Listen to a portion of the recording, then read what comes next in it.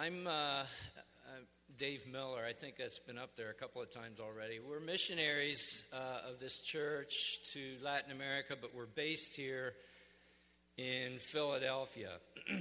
And I want to turn our attention now to the scriptures and Philippians chapter 4. We're returning again to our series in Philippians, and I'm going to pick on somebody to read this. Guillermo Succo, you look innocent, and would you please read with a big voice Philippians chapter 4, verses 2 through 9 in English, please.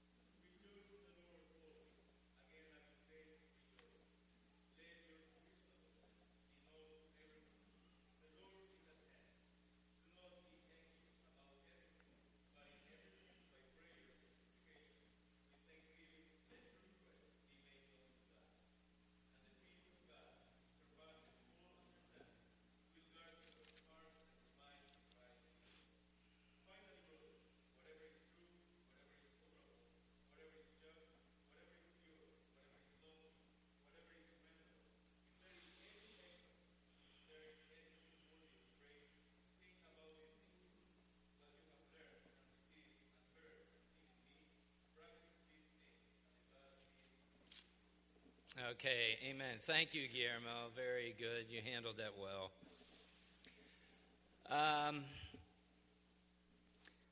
I don't think I have to say much today to convince you that we are a society in turmoil.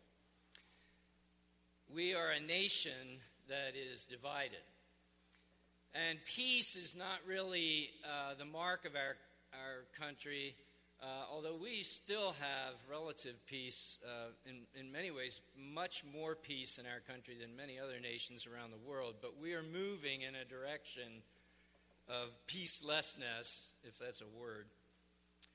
Esther and I had a young couple over to our house yesterday for lunch, and I asked them what their thoughts were for raising their family and living as Christians as they look to the future. And it was unsettling to them. I could tell it was unsettling. And they went in the right direction. Oh, this thing's working, huh? Am I not on the other thing, Pete? Am I on the... Because I'm going to probably dance around a little bit. All right. But the question was unsettling to them. And as we come to our study of Philippians chapter 4 this morning, what I see developing here is kind of a mind theme.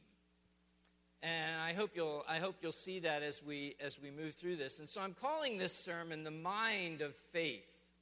And you have an outline there in the bulletin. Paul is in this text, he's giving us a formula, if you will. And those of you that know me know that I hate formulas. I hate 5 steps to a better marriage and 6 steps to financial security or whatever. But Paul's giving us here a formula for finding peace of mind in the midst of turmoil. And what I want us to see here is that living by faith in Jesus is the pathway to experiencing true peace of mind. And so I see 3 things that Paul's developing here. And they are your outline there. Be of the same mind in verses 2 and 3. And then keep in mind, verses 4 through 7, the Lord is at hand. And then finally, mind your mind. For those of you that don't know Old English that well, that means guard. Watch out. Guard your mind. So that's what I want to look at today. And Paul starts out, first of all, by saying that we are to be of the same mind. And he doesn't actually use that phrase here. He's used that before in chapter 2 and verse 2. But he mentions here two women, Euodia and Syntyche, and they were evidently having trouble, or the way this phrase is constructed, they could be having trouble, or they didn't yet have trouble, but Paul was warning them, guard this. Guard your unity. And then, of course, he tells the one who's receiving Philippians to help these two women. So Paul, that's a phrase that for us in our culture, to be of one mind is difficult for us to get our minds around because we celebrate diversity. Diversity has become almost a cult-like phenomenon in our society. We celebrate diversity. So what can it mean for us in the church that we're supposed to be of one mind? Well, Paul, as I said, he's already spoken about this in chapter 2, verses 1 and 2, and he says this: if there's any encouragement in Christ, any comfort from love, any participation in the Spirit, any affection and sympathy, complete my joy by being of the same mind, having the same love, being full accord, and of one mind. He actually repeats himself. So he's talking here about agreeing, and the important phrase is in the Lord. Agreeing in the Lord. And what does that mean? What does it mean for us to agree in the Lord? Well, Paul has already answered that question in chapter 2 as he continues to talk about Christ Jesus himself, who shows us the pattern. And you have that classic passage in chapter 2 where Paul talks about Jesus, who though he was God, he laid aside his, I shouldn't say it that way. That's not theologically correct. He did not lay aside his divinity. He covered it. It was shadowed. It was hidden so that it wasn't up front and center. And Paul says, even though he was God, he didn't grasp that. He didn't hang on to that. And I think that's getting at the heart of what Paul means when he says to us to be of one mind. There should be nothing in your life except Jesus and the gospel that you grasp onto in such a way that it drives people away from you. Do you follow me? And so it's the gospel and it's Jesus that is at the center, and we can have a diversity of opinion on other things. I like Johnny Cash. And he writes a little song that is, it's not very popular. I'm not going to sing it for you. But the words go like this. There once was a musical troupe, a picking, singing folk group. They sang the mountain ballads and the folk songs of our land. They were long on musical ability. Folks thought they would go far. But political incompatibility led to their downfall. And then the chorus goes, the one on the right was on the left, the one in the middle was on the right, the one on the left was in the middle, and the one in the rear was a Methodist. I have to go on. This is really an interesting song. The musical aggregation toured the entire nation, singing the traditional ballads and the folk songs of our land. They performed with great virtuosity. and soon they were the rage. But political animosity prevailed upon the stage. The one on the right, the one on the left, the one in the middle, and the one in the rear burned his driver's license. Well, the curtain had ascended, a hush fell on the crowd, as thousands were gathered to hear the folk songs of our land. But they took their politics seriously. And that night at the concert hall, as the audience watched deliriously, they had a free-for-all. And then it goes on, now this should be a lesson. If you plan to start a folk group, don't go mixing politics with the folk songs of our land. Just work at harmony and diction, play your banjo well, and if you have political convictions, keep them to yourself. Now, the one on the left works in a bank. The one in the middle drives a truck. The one on the right's an all-night DJ, and the guy in the rear got drafted.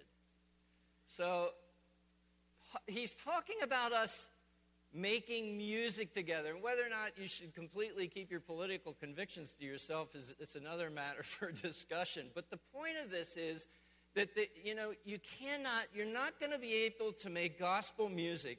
We are not going to be able to make gospel music as a church if we grasp on to things that are secondary.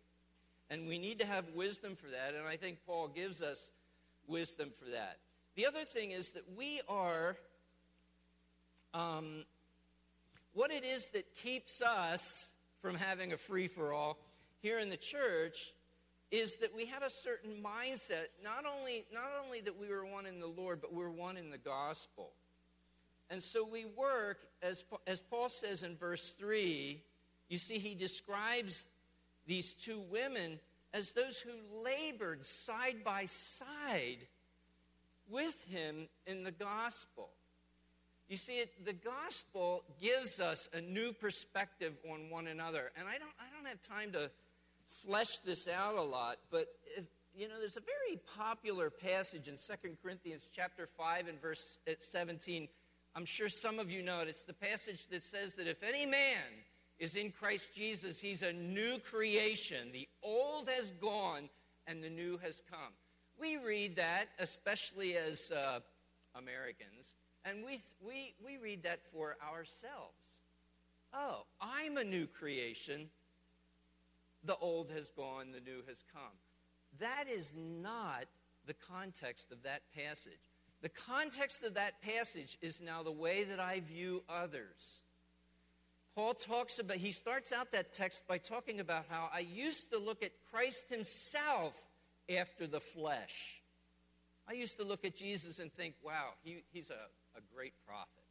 He's a good teacher. He's a lunatic. However you used to look at Jesus, but now, Paul says, I look at Jesus with the eyes of faith, and he's my Savior. He's the Savior of the world. Now I look at my brothers and sisters in Christ in the same way. I won't name names. I look at you differently. I see a new creation. The old has gone. There is hope. That makes us one in the Lord. It totally changes our perspective. And so we get beyond political proclivities. We get beyond race. We get beyond economics.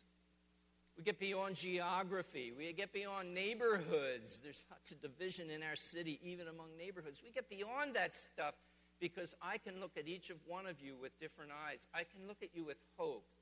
And we're gonna come back to that. There's a theme that Paul develops throughout the book of Philippians that I want to come back to in that regard. But it's faith that eliminates. It's faith in Jesus and in the gospel that eliminates racism and prejudice. Do you believe that? So where does the ability to live like that come from? To be one in mind. So that's my first point. Paul says if you want to have peace of mind, be one in Jesus and in the gospel. But secondly, he says to keep in mind, those are my words, he says the Lord is at hand. And I believe that little phrase, I think it's found down in verse 8, or verse, where is it? In verse 5, thank you. He says, keep in mind that the Lord is at hand. The Lord is at hand. I'm saying keep it in mind. Keep it front and center. How's this work? Well, first of all, he gives us three things that we're supposed to do all the time. We're to rejoice all the time, we're to be reasonable all the time, and we're to be praying all the time. Rejoice all the time. Now, he does not mean by that to be happy all the time. Happiness is when I get to take my grandkids to Knoebels and go for the first time with my oldest grandson on the Phoenix. That is true happiness. That's circumstantial. I love roller coasters, and I'm trying to train my grandchildren well, to love the roller coaster, to love the wildness. Have any of you ever been on the Phoenix? It's really cool. I think it's rated one of the top 10 coasters in the country. Well, it used to be, I think, years ago. It's a very old wooden roller coaster. So that's happiness, and that's based on the right circumstances in my life. And so Paul can't mean, he also can't mean that we're just supposed to rejoice when the circumstances are right. Because he repeats himself. He says, I say again, rejoice. He is serious about rejoicing all the time in every circumstance in your life. How do we get there? I'm going to come back to this. The second thing he says is that we're to be reasonable all the time. Let your reasonableness be known.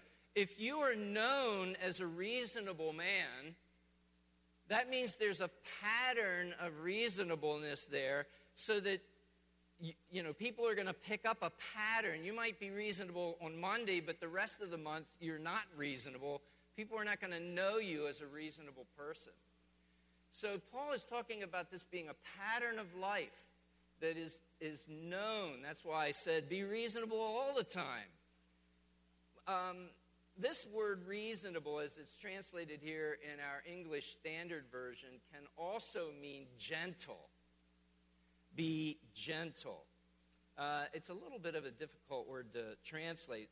If you want a good definition of this word is found in James chapter 3 and verse 17. Just listen to this. But the wisdom from above is first pure, then peaceable, gentle. There's the word. That's the same word that we have in, is it verse 8 there? Open to reason, full of mercy and good fruits, impartial and sincere. That's a reasonable person. He uses this word also. Paul uses this word also in Titus chapter 3. So it's a word that he likes. And in Titus chapter 3, it's translated gentle again. And then the old King James version gives you sort of the opposite. Be gentle, be no brawler. Who knows what a brawler is? We don't talk much like that anymore. Some of you here are brawlers, but probably not many of us refer to you as such. We don't use that word. You may have heard of a brawl. Well, again, I was reading a book to one of my grandkids about some of our American legends. Johnny Cash got me started on a legend theme here. And I was reading to my grandson about Davy Crockett. And, are you familiar with some of the legendary figures of our history in the United States? Paul Bunyan. Have you heard of Paul Bunyan? John Henry. Sally Thunder. She's not quite as well known. There's another guy named Mike Fink. And he's not a real well-known guy. But he was a real man that was born around Pittsburgh, and he was a keelboat operator on the Mississippi and the Ohio rivers. And he had a reputation for being, he was an excellent marksman, but he also had a reputation of being really hard-drinking and hard-living character. And he gets in all kinds of trouble up and down the Mississippi River in the hotels and bars along there. He's always starting fights. Mike Fink's a brawler. If you want to see Mike Fink reenacted, this is for all you young men here, you can watch the Walt Disney series of Davy Crockett, and Mike Fink shows up in there in a keelboat race with Davy Crockett. But he said, the legend is that he was half man and half alligator. You don't reason with an alligator. You know, you can't sit down and sort of talk things through with an alligator. When we lived in Costa Rica, we saw alligators several times. And, you can't reason with an alligator at all. So this is Mike Fink. He was an unreasonable man and was always getting into fights. Don't be like Mike Fink, for those of you that watched the Davy Crockett series. Ben loved Davy Crockett about 15 years ago. Secondly, or thirdly, he says, I'm going to come back to, what we're supposed to be, okay? He says that we're to pray all the time. Now, rejoicing all the time and in all circumstances goes hand in hand with praying all the time. And he says that we are to pray in everything. We are to pray, which is talking to God, in supplication, which is asking God for things, and in thanksgiving. Thanksgiving in all things. And I believe the Bible is teaching us all things. Paul Miller is my boss now. And in his book on A Praying Life, he shares a little story about his mother that I've actually had the privilege of hearing him tell in person. It's very interesting. Paul talks about how he went to a prayer seminar at one point, and while the seminar overall was really good, at one point in this seminar, the speaker said that you shouldn't bother God with, the insignificant and trivial things of your life, like trying to find a parking space. Well, a few days later, Paul was with his mother, Rosemary, who's also Roseanne's mother. And Paul was sharing this with his mother. This guy said that we're not supposed to bother God with concerns about trying to find a parking space. And Paul said, my mom looked at me with this confused look and held out her hands and said, how else do you find a parking space?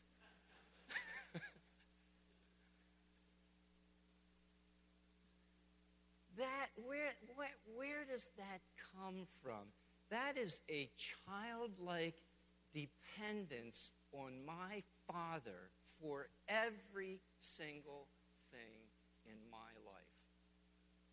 And you can go there. That's what the apostle is laying out for us here. Now, being in prayer, rejoicing, being a reasonable person, and praying all the time leads to peace of mind. Maybe you can figure that out already. And that's the theme of my sermon. That's how you get to peace of mind. That doesn't mean that life isn't difficult. That doesn't mean that there's things that keep you awake sometimes at night. But you can move toward peace of mind as you're practicing these simple things. Yeah, real simple. Simple things that Paul, 3 easy steps that Paul lays out for us here. But what's the basis for that? What's behind it? How do we do it? And I believe that what Paul's getting at here is in that little phrase, the Lord is at hand. The Lord is at hand. Keep that in mind. The Lord is at hand. So what does it mean? Well, I think there's a twofold meaning. That's a little bit of an obscure phrase for us. The Lord is at hand. What does Paul mean? Well, he can mean that his coming is at hand. We believe in the Christian church that Jesus is coming again. He's coming back. And he is not coming as a babe. You know, there's a bumper sticker that I've seen that says, Jesus is coming back, and boy, is he P.O.'d. That's an offensive sticker, but there is truth to that. He's not coming back as the gentle Jesus, the meek and mild. He's coming back as a judge. He's coming back to deliver you.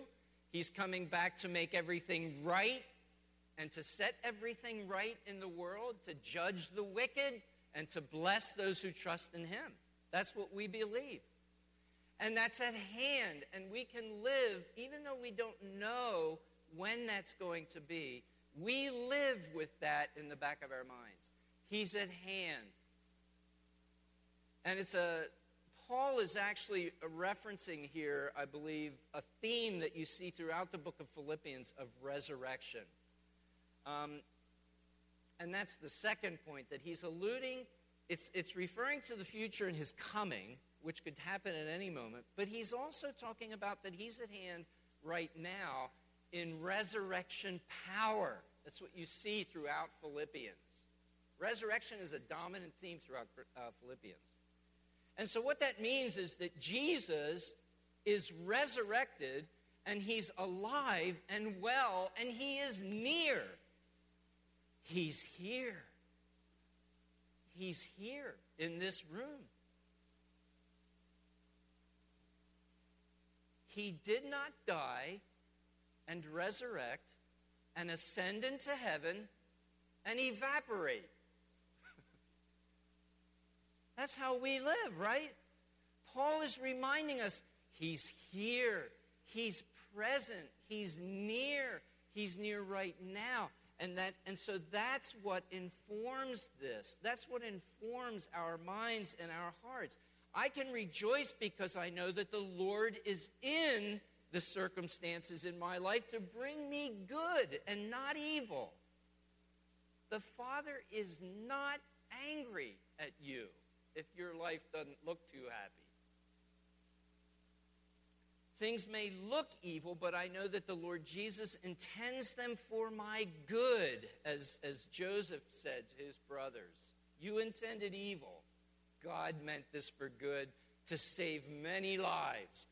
So God is up to good in our lives, and we can go there. It's an act of the mind and of the will to move yourself in that direction. Jesus is near, and I can rejoice in my circumstances even though they don't look good. I can be reasonable and gentle with you because Jesus is at hand. He's at hand to give me a heart of love for you. And there's enough resurrection power available to me now so I can afford to be gentle and reasonable with you. Do you see it? Do you follow it?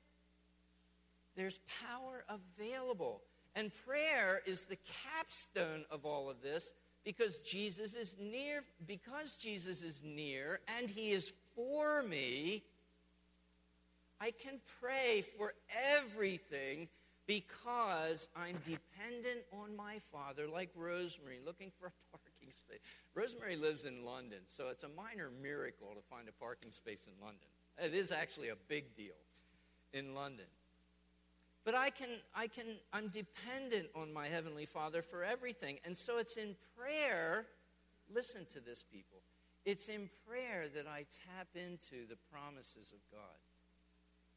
And you can remember this if you forget the rest of my sermon. What is the primary promise of the gospel? Who knows? Does anybody know? What's the primary promise? I should say who is the primary promise. Does that give it away? We're saved, but who is the primary promise?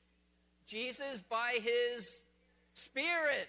The Spirit is the primary promise of the gospel. How do we get the Spirit? Who knows that question? How do you get the Spirit?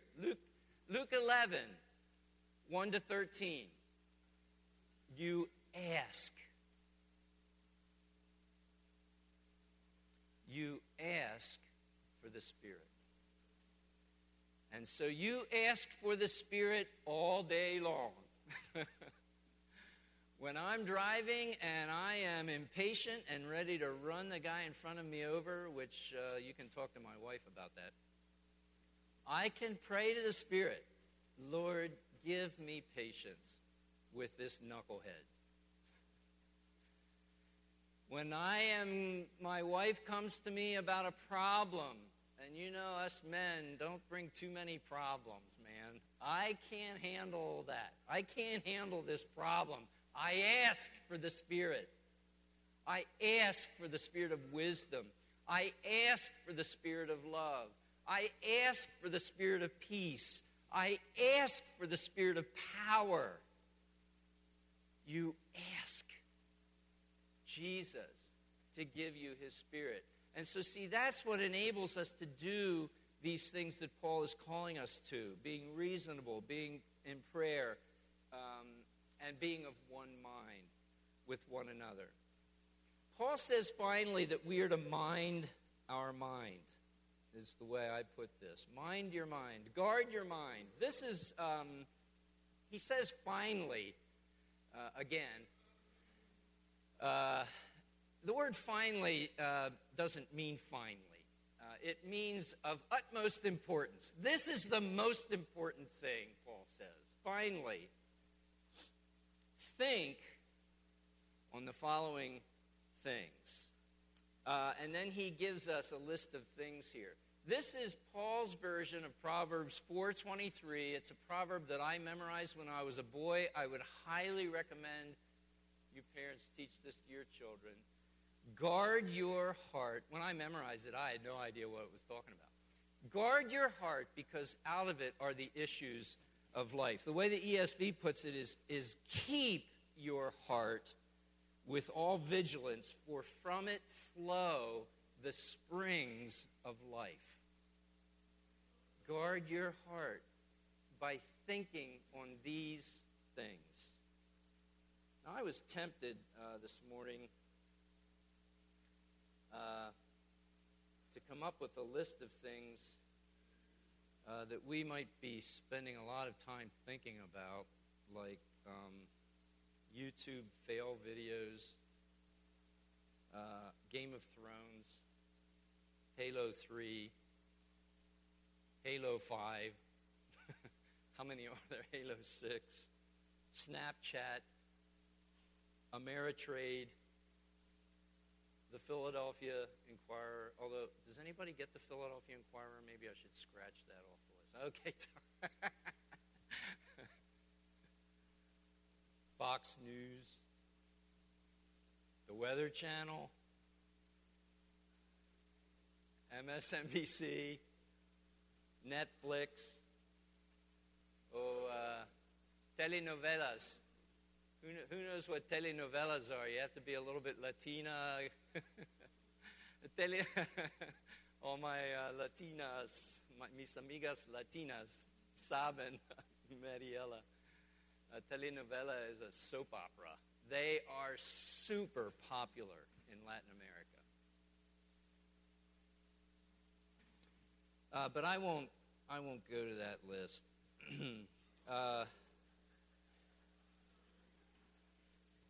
I'm reluctant to do that.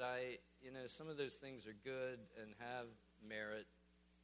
And I'm really reluctant to place laws on people, so do not, take that as the law from Jesus.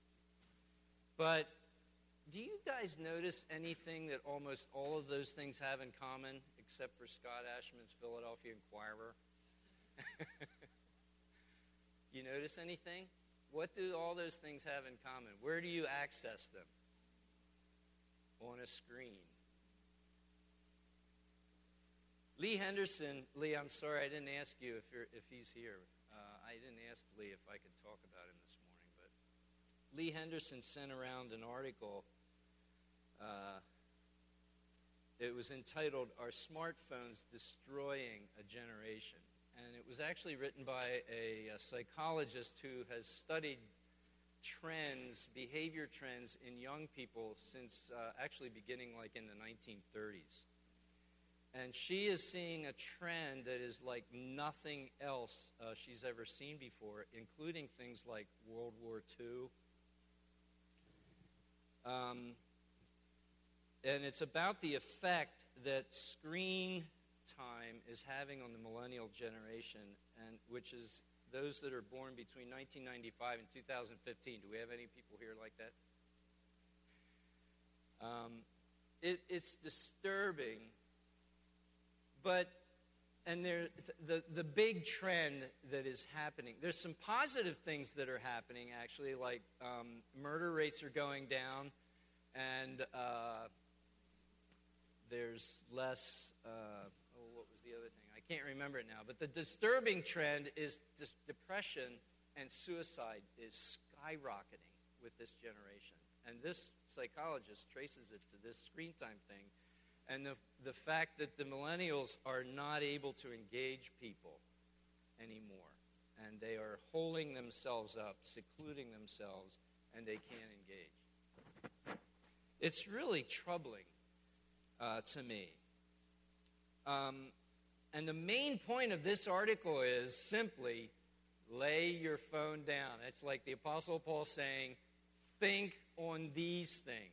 So what does Paul, let's move on to the positive. What does Paul say we should think on? I decided to let you guys preach at each other right here with a little help from me.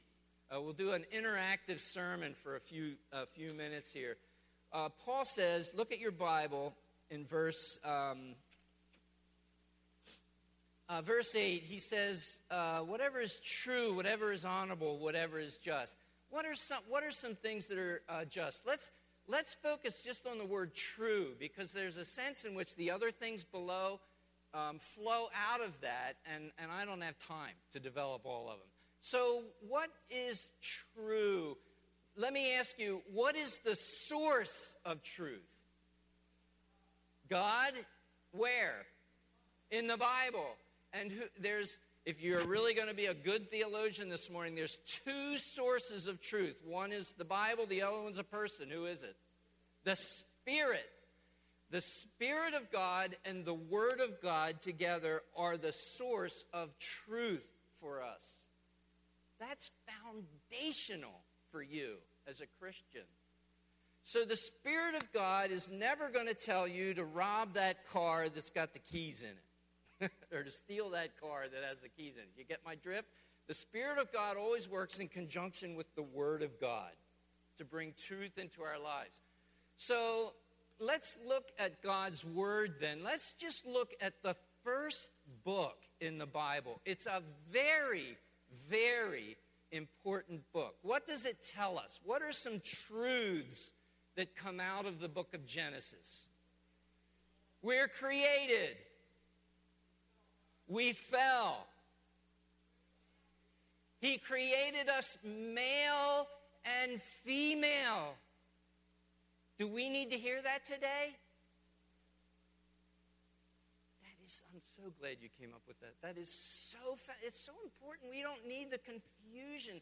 I mean, that doesn't mean we don't love people, but God, we can say with love and compassion, God created you, Steve, a male. He created others female. What are some other things that you see?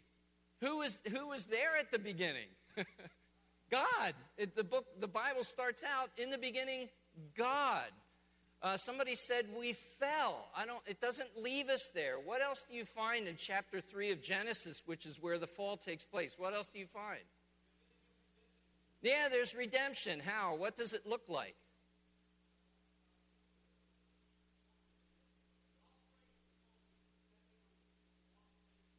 That's the gospel.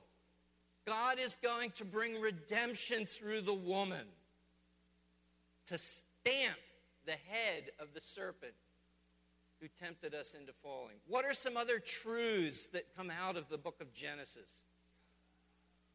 Amen. He is gathering a people for himself. It didn't start with the Reformation in 1500. It started in Genesis. I say that for those of you that aren't Presbyterians. You know, we Presbyterians are all hung up on the 16th century. So, which is, not all bad. But, yeah, God has been gathering a people for himself beginning with Adam. He calls a people to himself. In fact, one of the things, this is kind of in Genesis, but you have to pay a lot of money and go to seminary to see this. But the Bible, the whole Bible, is the story of God saving a people for himself. That is the purpose of the Bible. It's not a book about how to have family, necessarily. It's not a book about how to be happy in your marriage, necessarily. It speaks to that. It's not about archaeology and it's not about that. It's not a science book. It's about redemption, and it's about God saving a people for himself. And he's at work at that today with us here. The Lord is near. The Lord is at hand. And so Paul says, think on these things. I wish, we had time for some of you to flesh out what are some honorable things, what are some excellent things to think on. My own testimony is that when I was a young person, around 20 years old, I grew up in a home where we were not allowed to listen to rock and roll. And I could not listen to it until my dad abandoned our family. Then I started listening to rock and roll. And I bought a car, and I put a tape deck in my car. You remember those things? All the old guys are laughing. I put a tape deck in my car, and I probably ended up buying somewhere around 200 tapes. What did they call those things? 8-track tapes. I read this verse at one point when I was around 20 years old, and I decided I had to throw all those tapes out. Why? Because they were all bad? No, not necessarily. But it was taking control of my mind. Do you guys have that problem with maybe some of the music that you listen to? Or, I don't know. It just keeps going around and around and around in your head, and you can't get it out. What you put in is what comes out. As a man thinks in his heart, so is he. And the Apostle Paul says, think about this.